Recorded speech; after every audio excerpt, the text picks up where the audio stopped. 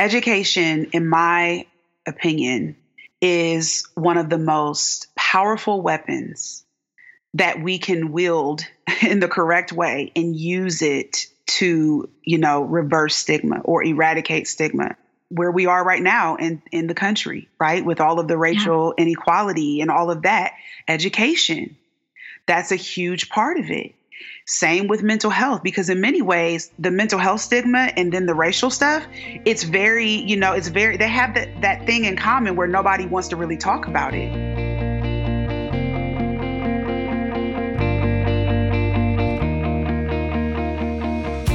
Hello, and welcome back to Seek the Joy podcast. Happy Seek the Joy Tuesday. I'm your host, Sydney Weiss, and on the podcast this week is Akia Red. She's a mental health advocate, author of Be Free, Be You, and founder of Real Girls Fart, fearless, authentic, rescuer, trailblazer. I love this episode and I'm so excited to share it with you guys. Akia really uses her own life experience and history with mental health to help other women find their voice and let it out. And so I was so excited and honored to sit down and have this conversation with her where we really talk all about her own mental health journey. She so vulnerably opens up about her own breakdown that led to a breakthrough and the inspiration behind her organization, Real Girls Fart, which, by the way, is a genius name, but it stands for Fearless, Authentic, Rescuer, and Trailblazer. Akia shares with us how we can really begin removing the stigma around mental health and really the important role of education in conversations surrounding not only mental health and compassion, but also racism. She shares with us her tips for speaking to children about racism, police brutality, and what's going on in the world, and really encouraging truth-telling in these circles and in these conversations, and just how important it is to educate ourselves on not only Black history, but to make sure that Black accomplishments and Black joy and Black liberation and Black love is included in those conversations too. Plus, we talk about how Akia is navigating her own experience with mental health while being of service to others, why it's important to be mindful about what information you're taking in online, her go-to affirmation, her biggest dream, and so much more. I really loved connecting with Akia, and I'm so excited to share this week's conversation with you. It is so important that we normalize conversations around mental health and normalize our own experiences with mental health. And so I'm so grateful for everything that Akia shared, and it never ceases to amaze me how when we are open about the ups and downs in our own lives and we share our story, how it can really impact someone else and serve as a space of hope and inspiration. And so I'm so excited to hear what you think about this week's new episode. Make sure to join the conversation. We are at Seek the Joy Podcast everywhere. If you listen on Spotify, hit follow. If you're on Apple Podcasts, hit subscribe and leave us a rating and review. Ratings and reviews really help the show get seen by new people, and it shares with others what Seek the Joy Podcast is all about. And if you liked this week's new episode, make sure to share it with a friend or two. All right, guys, I promise this is it. We're going to dive into this week's new episode with Akia. It is such a beautiful conversation focused around education and mental health and speaking our truth and coming from a space of really compassion and the role of education in everything that's going on in our world right now. So without further ado, here's my conversation with Akia Red. Akia, I am so excited to talk to you today. You're a mental health advocate and author, and I guess I would love to start off by talking about where did your journey with mental health really begin? Where did your journey with this work begin? Well, before I start, I want to say thank you for having me on this show. It's just a pleasure to virtually meet you. Yes, you too. I'm so excited. Yes, I am too. So where did I begin? So 2016, I had a breakdown, and often called breakthrough by a lot of people. But I had, dealt with these anxiety, kinds of feelings and thoughts my entire life. I didn't know what to call them though.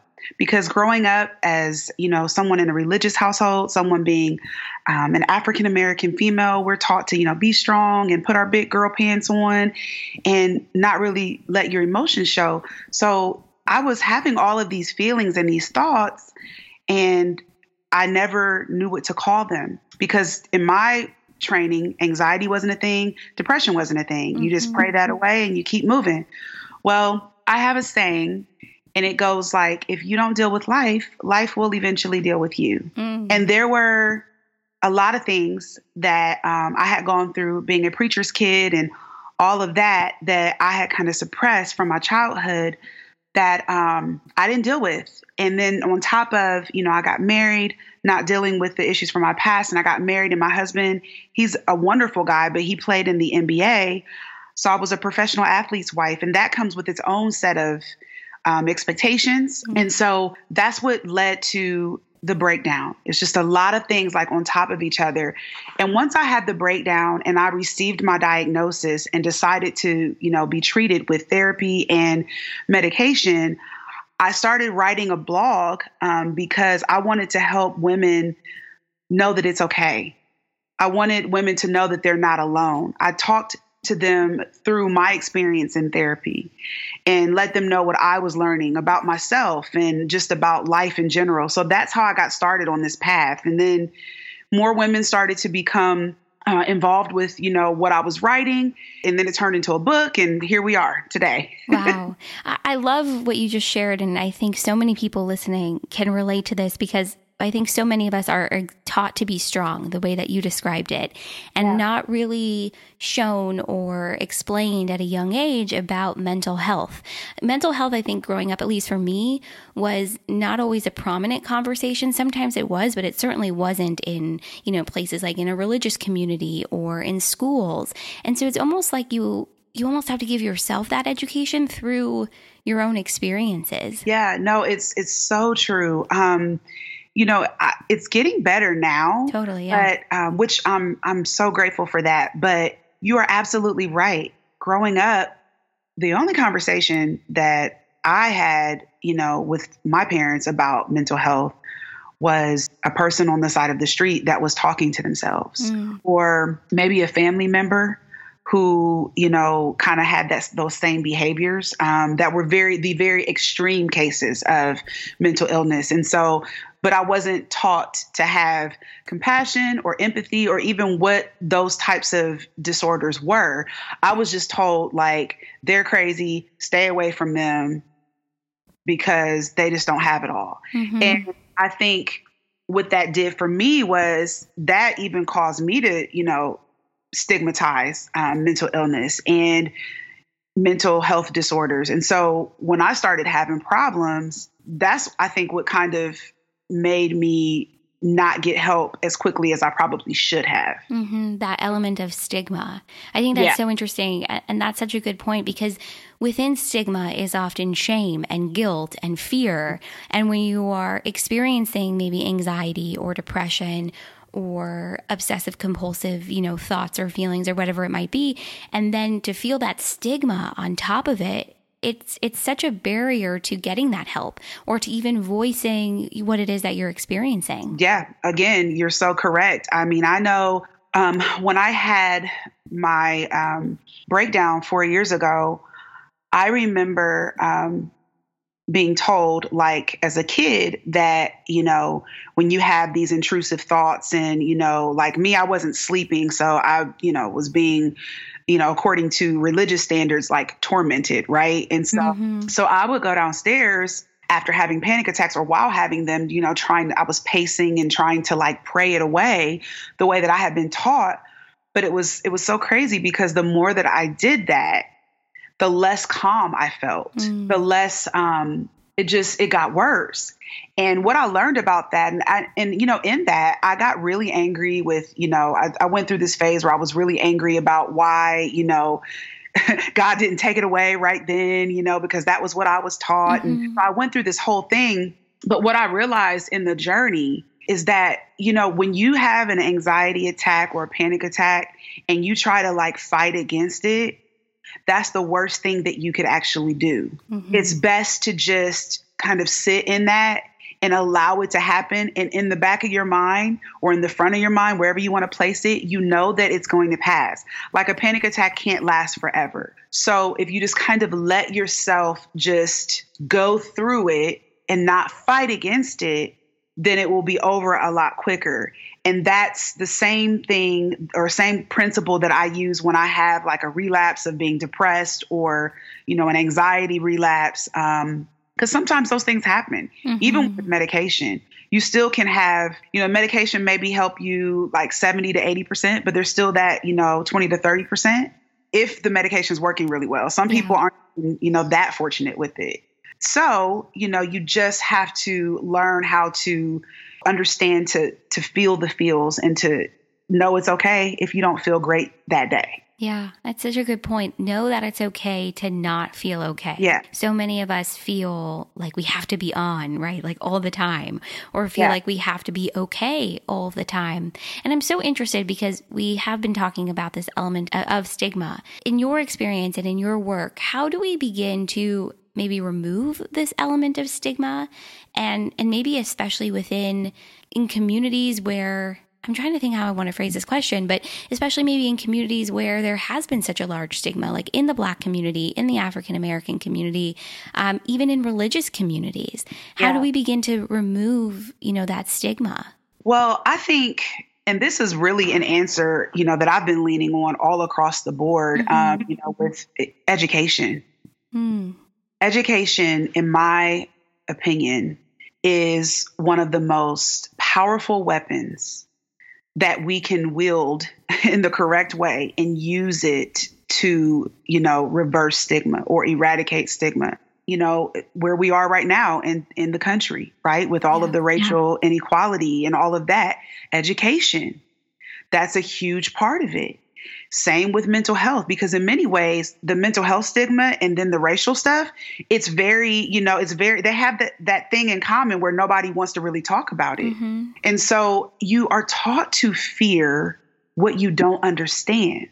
So if we can, understand as much as we can the brain, understand what these disorders are, these illnesses are, talk to people who actually go through it so that you can learn to walk in their shoes, even though you may not have that diagnosis, but you can try to understand where they're coming from and then have conversations openly about it. And I think all of those things combined will help people feel empowered to talk more about it. And then the more people are talking about it, that demand for community support increases, right? And then there's demand that then goes to the healthcare. So it starts really with these types of conversations, and then it grows from there. Knowledge is power in that way. And it does come down to education, I think, for so much. What you said is so powerful. You're taught to fear what you don't understand. And so I think maybe for so many of us, the first step is that level of awareness, maybe to even know that you have that sense of fear or that that confusion, or you just don't know because you haven't been taught. And then it's that willingness to step forward and do that work and immerse yourself in that process of education. I love what you shared. I think, like you said, it can be applied to everything. Yes, all across the board. I know when I first received the diagnosis of generalized anxiety, because the depression and the eating disorder stuff kind of came a little bit later. And, honestly, anybody who is dual diagnosed or anything like that, it's like an onion, right? Because that's just how complex and amazing the human psyche is. But that understanding and education, all of that, it works all across the board. Because I think that when I first was diagnosed, I decided I'm going to learn every single thing I can about generalized anxiety disorder. I'm going to know modes of or methods of treatment. I'm going to learn like what is within that diagnosis. I'm going to try to talk to people or, read things where other people are having these conversations. I want to hear what the psychiatrists are saying, the psychologists are saying. I mean, I just absorbed all of this information. I was a sponge because I'm not going to walk around with a diagnosis and not know what the heck it is. Yeah.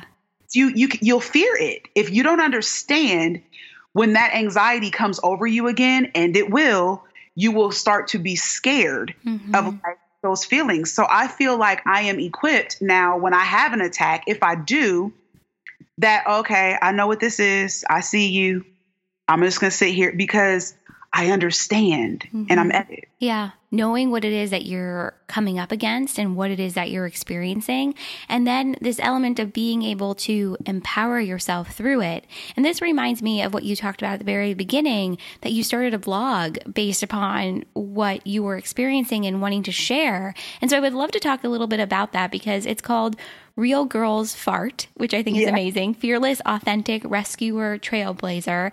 And it sounds like it's really a space that you created to empower and equip women with the tools that they'll need to use their voices and really become their most authentic selves. So I would love to talk a little bit about this and what it was like for you to just start it and to really begin to share it with the world too. It was definitely a leap of faith. In general, I've been taught my entire life to, conceal, and in the words of Frozen, don't feel. I was going to say that song just popped up into my head. Don't let it show. Know. Yeah, exactly. Yeah, oh my gosh. I've been taught that. And I think a lot of us have, and especially when so much of what I experienced as an adult had a lot to do with how I was raised, right? So there was this thing of not wanting to expose my family life. And so that was tough for me. But I did it because, one, it was a part of my therapy. I don't know if anybody has ever done this that's listening, or you yourself, but when I get really mad at something or someone, I write a letter, or a journal, to tell them how I feel. I may or may not send it. If I send it, I probably write it 3 times to make sure that I'm, not horribly nasty. Right. Retracting all the stuff you wouldn't want to say. Yes, exactly. And it takes me about 3 times. Probably on the 3rd time, I'm like, okay, I've got all of it out. But when you go through that exercise, you feel so much better. And so when I started writing the blog and talking about my experiences, I realized that as I started to jot things down on the computer or on paper, it wasn't as cluttered as it was in my head. It wasn't so many intrusive thoughts, because I wrote them down and I was like, oh, it's only really 3 major things that I'm really anxious about. In my head, though, the 3 felt like 30. So I think it kind of helps you, categorize them and, and so for me, it was therapy, but then it was also, okay, I'm also going to help somebody else while I'm doing this, because I know that I'm not the only one. And the reason why I came up with those words for the acronym FART was because FART is a word that we have, been taught as young women. We don't say, we don't do. It's not ladylike. It's not ladylike. Much like, right, there's a stigma, much like there is surrounding the conversation of mental health. Also, mental health is not pretty. Well, neither are farts, right? But they still happen, and it's still a part of life. That's a part of the human experience. And so that's why it was a play on words. And I did it to grab attention, but also to give value to something that had been deemed so inappropriate and negative over time. Yeah. The word fart itself has been so stigmatized, and it's not pretty, but neither is mental health or your journey through mental health. And so I think what you're doing is normalizing it, which is so important. But then also B, you're creating a safe space to have those conversations and to feel those emotions and to know, that it's okay. And I'm so curious for you, because I've had my own mental health journey as well. And it's something that I try not to say struggle with, but that I still experience, I think is the best way to put it. And for me, it really manifests in the form of anxiety. And so it's been so interesting for me to sort of navigate my own journey while also having conversations about topics such as mental health. And so I'm so curious for you, what has it been like navigating your own mental health journey, your own anxiety, your own depression, your own experiences like you've shared with eating disorders, and then also be of service to others I think especially in this moment right now. And I think to give people context, we're really like in the middle of June, and it's been so powerful to see the conversations around anti-racism and Black Lives Matter really come to the forefront. But I also can see and feel and know that it's having an impact on people and their mental health. So I'm so curious for you, what has this experience been like navigating your own journey, but also being of service to people at the same time? Honestly, it's been really difficult. Mm-hmm. I can't sit here and pretend that it hasn't been. Probably at the beginning of COVID, for I'm sure a lot of people, it changed my whole way I do business. Mm-hmm. Author, I go and speak. And so that's how I make my income. So all of the plans that I had, for the business and all of that, I can't do, right? Because, we're not allowed to go and speak. So all of the things that I think I was looking forward to. So like the speaking, my 40th birthday party, the vacation that, I wanted to take with my family. I mean, and then my mom had lost her job, and, I'm nervous about, my parents getting COVID, my in-laws COVID. And on top of that, to your point, I was weaning off of a medicine and starting a new one. And if any of you that are listening have ever weaned off of a medicine, it can be very, very, very difficult. Mm-hmm. It was hard. I cried every single day for probably about 2.5 months.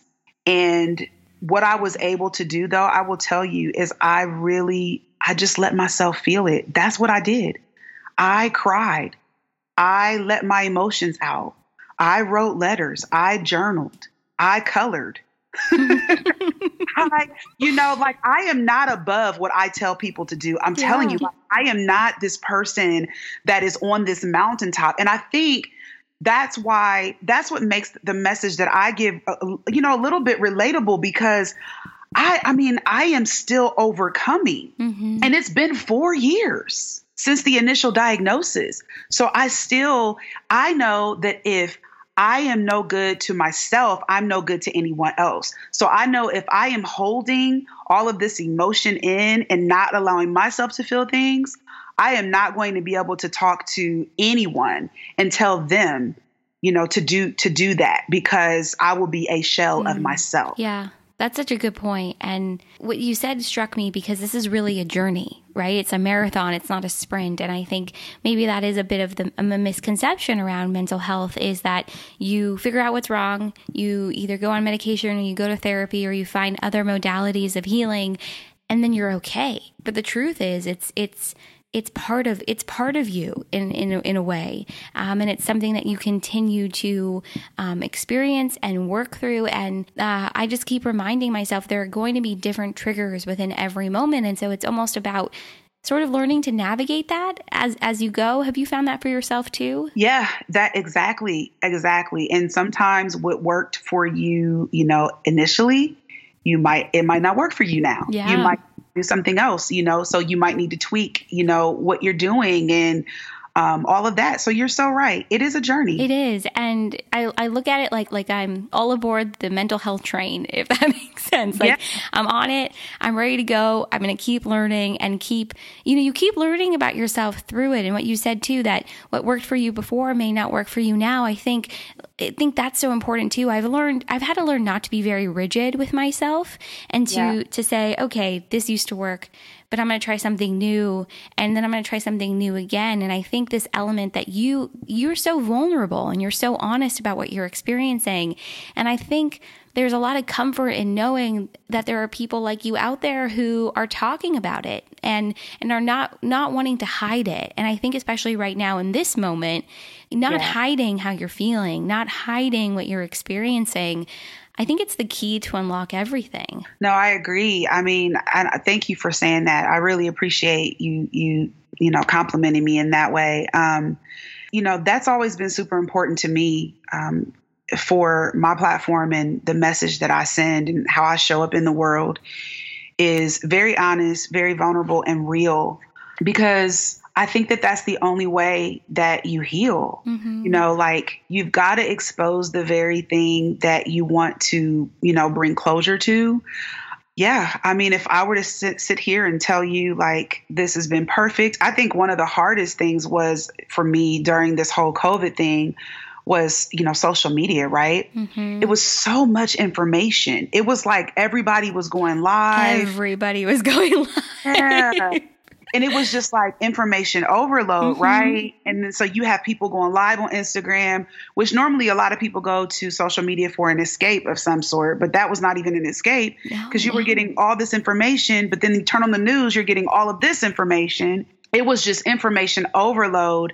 And one of the things that, like, people would talk about was, you know, ways that you can still be productive.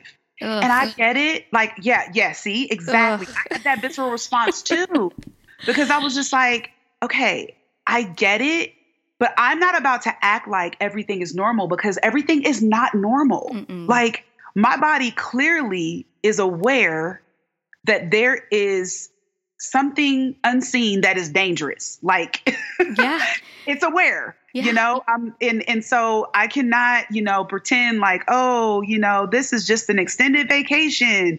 No, some days I wasn't very productive. I actually think probably for 2 months, because I was going through all of what I was going through with the meds and so depressed, I wasn't very productive, you know, but it's okay. And I just want people to understand not to beat themselves up. Yes. You know? Yes. At the beginning, for me, I was like, oh my God, I'm going to do all these things because now I'm working from home. Before I was at an office for over 12 hours a day. Now I'm home. There's all these possibilities, all these new activities I could do. And it was a real quick wake up call, like within 5 days of, oh no, you cannot do any more than you're already doing. And what you're already doing is a lot. And, you know, you're doing your best. And I realized, I mean, I've always known this, but I really realized through this experience how hard I am on myself, and how there's this expectation to do more, or this desire to do more. And I've had to really sit with that and think, well, why?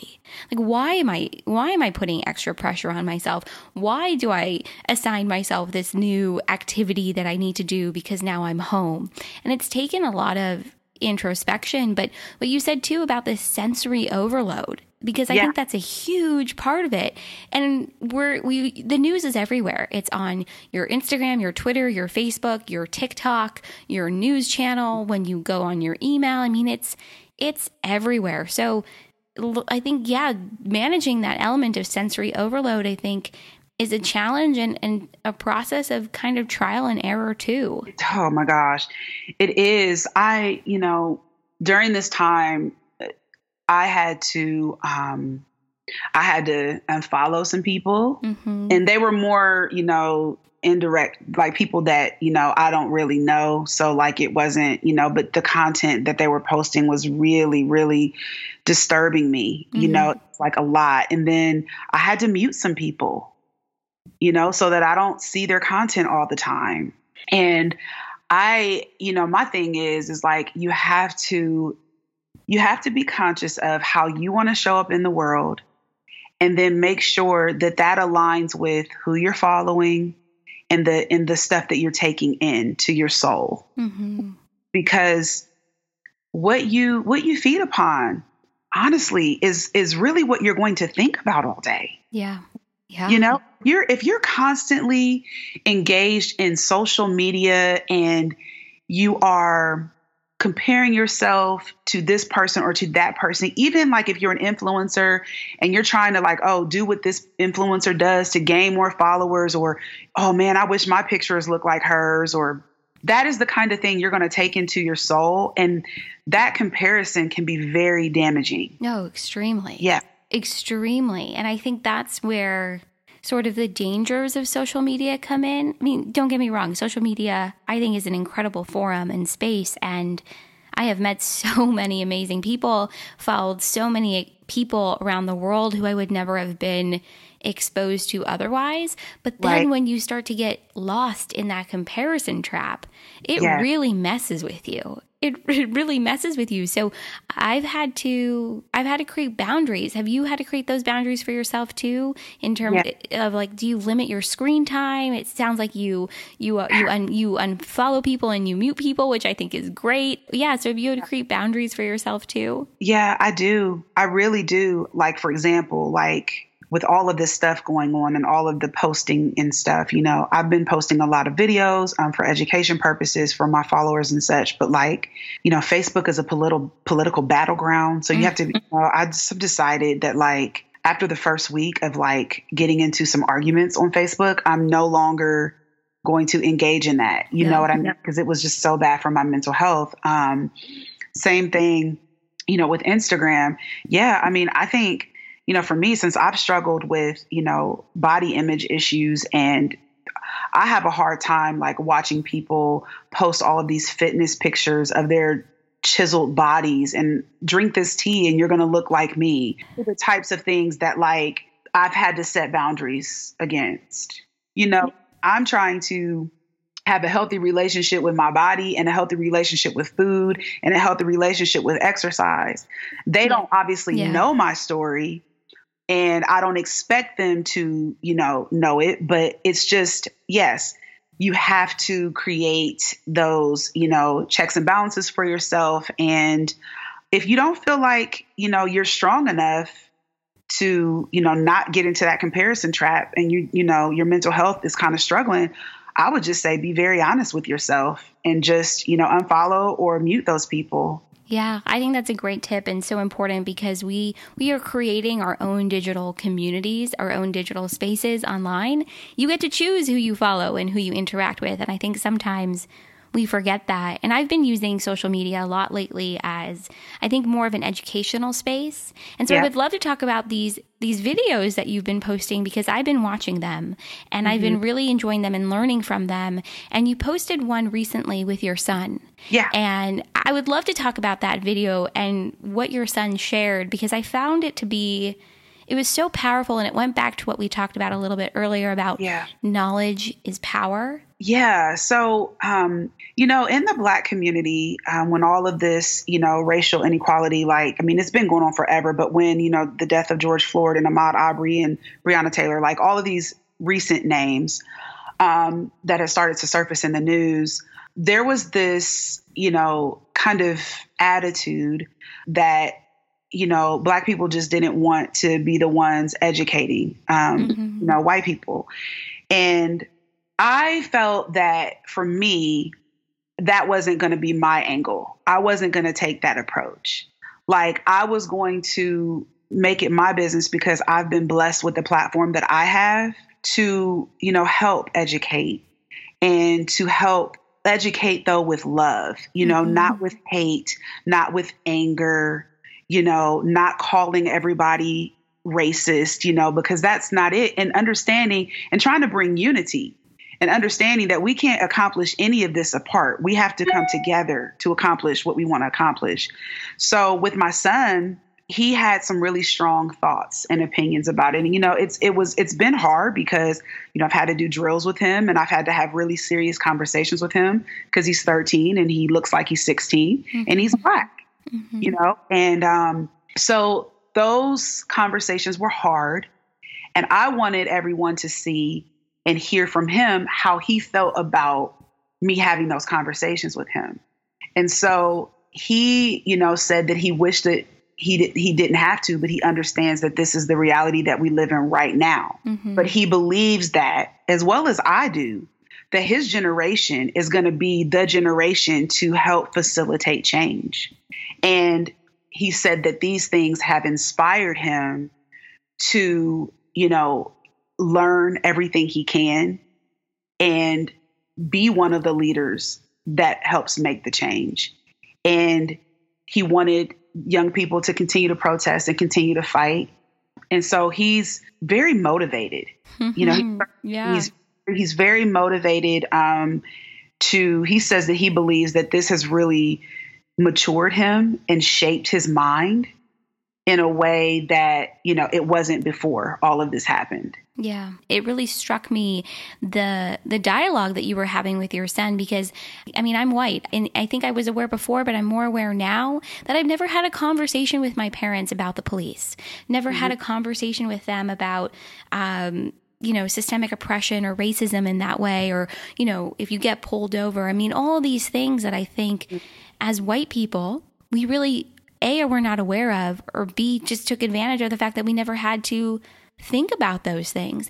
And so the reality is that is the reality. And so to watch the conversation that you were having with your son and to hear what he was saying, I mean, I agree with what he said. His generation is really, I feel, going to be the generation that changes a lot of what we're seeing.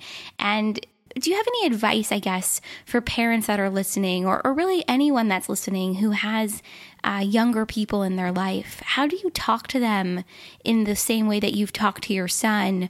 Because I think what's so important too, and I've been having conversations like this in my own circles, but it's about not only talking about racism and oppression and the violence against Black people, but then also talking about Black joy and Black love and these more powerful stories. I mean, they're all powerful stories, but focusing on the joy as well. So I'm curious to know, what would you say to someone who wants to share all of it with the younger people in their life, but maybe with anybody in their life? Well, I mean, this question is very fitting for the name of your podcast, Seek the Joy, right? It is, yes. So, you said it so perfectly. So I believe in, this is for anyone, whether they are parents or they're just, teachers, whatever.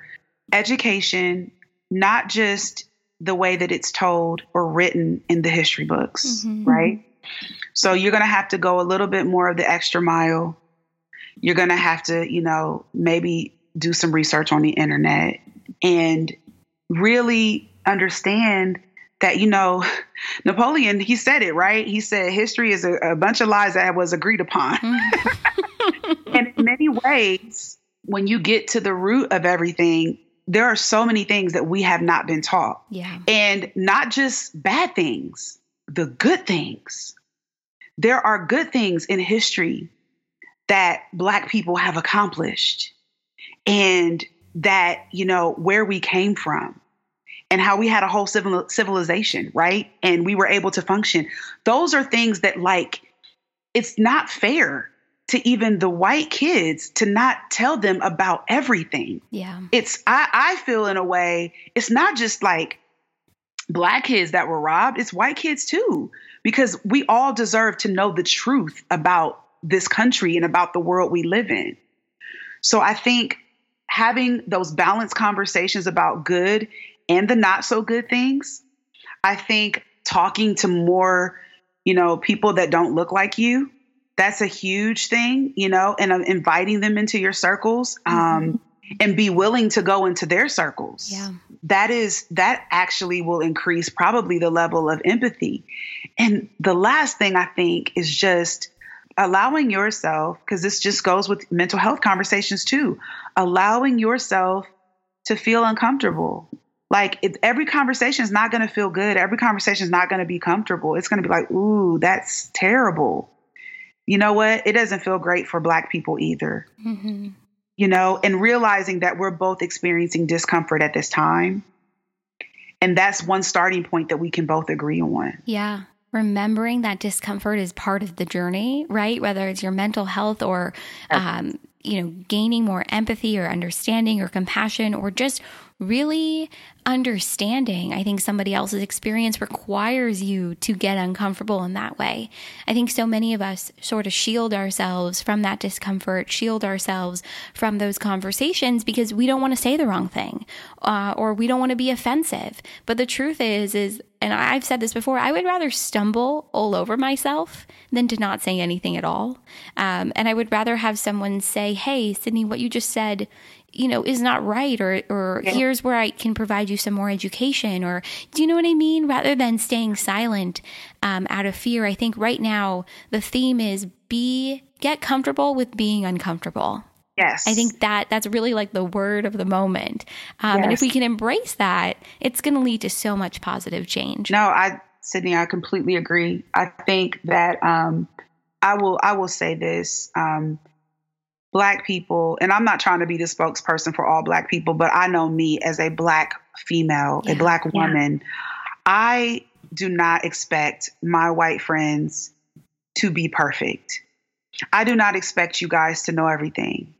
What I expect is that you're willing to learn and that you're willing to do a little bit of the work yourselves. But I have no problem with questions, because questions are good. That means that you really are curious and you're leading with curiosity. And I appreciate that. I think when there are no questions and there are more assumptions, that's when we have issues, right? Like assuming that you know the answer, assuming that you know the why, instead of just leading with the curiosity, like, why is it that this, or why is that? And for me, it's a breath of fresh air, and I accept that. Yeah, I love that. Thank you for saying that and for sharing that. I think that element of curiosity is so important. And you're right. Whenever we make an assumption, you know that saying, like, when you make an ass out of you and me, my brain this morning is like really going to these far reaching places, but it's true. And I think if we can lead with that curiosity, lead with that compassion that accompanies that curiosity as well, I think that's really important too. Do you have a go-to like quote or mantra or affirmation, something that you've held on to throughout your journey that's really helped you that you could share? Well, it's not mine, right? But what I always say is I think about the analogy of being on an airplane, and the flight attendant says, secure your oxygen mask before you help anybody else. And so what I did with that analogy is I took that, and now this part is mine, that it's only from the overflow of what's inside our cup that we can give to the world. So the overflow is for everyone else. What's inside my cup is for me. Okay, beautiful. Like, that's amazing. I love that, because you really do have to fill up your own cup, and then anything extra you give to others. And I think we don't always think about it that way, right? We think about what we fill up our own cup to share that cup with others, but it's that overflow that you share. That overflow. Oh my God, beautiful. Yeah. I love that. My last question for you before we go, and it's the question that I ask everybody that comes on the podcast, and that is, what is your biggest dream? Wow. My biggest dream. No one's ever asked me that before, Sydney. Oh my God. Truly, my biggest dream is that all of the injustices in the world, I know it sounds probably lame and cliche, but that they're made right. Like my heart is for justice. My heart is for the people who don't have voices. And I want all of them to have voices and to have equality, no matter what they look like or who they are.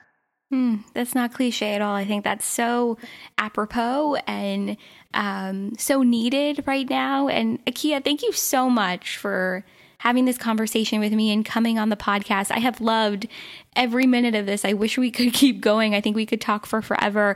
Where can everybody find you, Real Girls Fart, and your memoir, Be Free, Be You, and connect and learn more? I'm on Instagram at Akia Red. You can find me on Facebook, Real Girls Fart.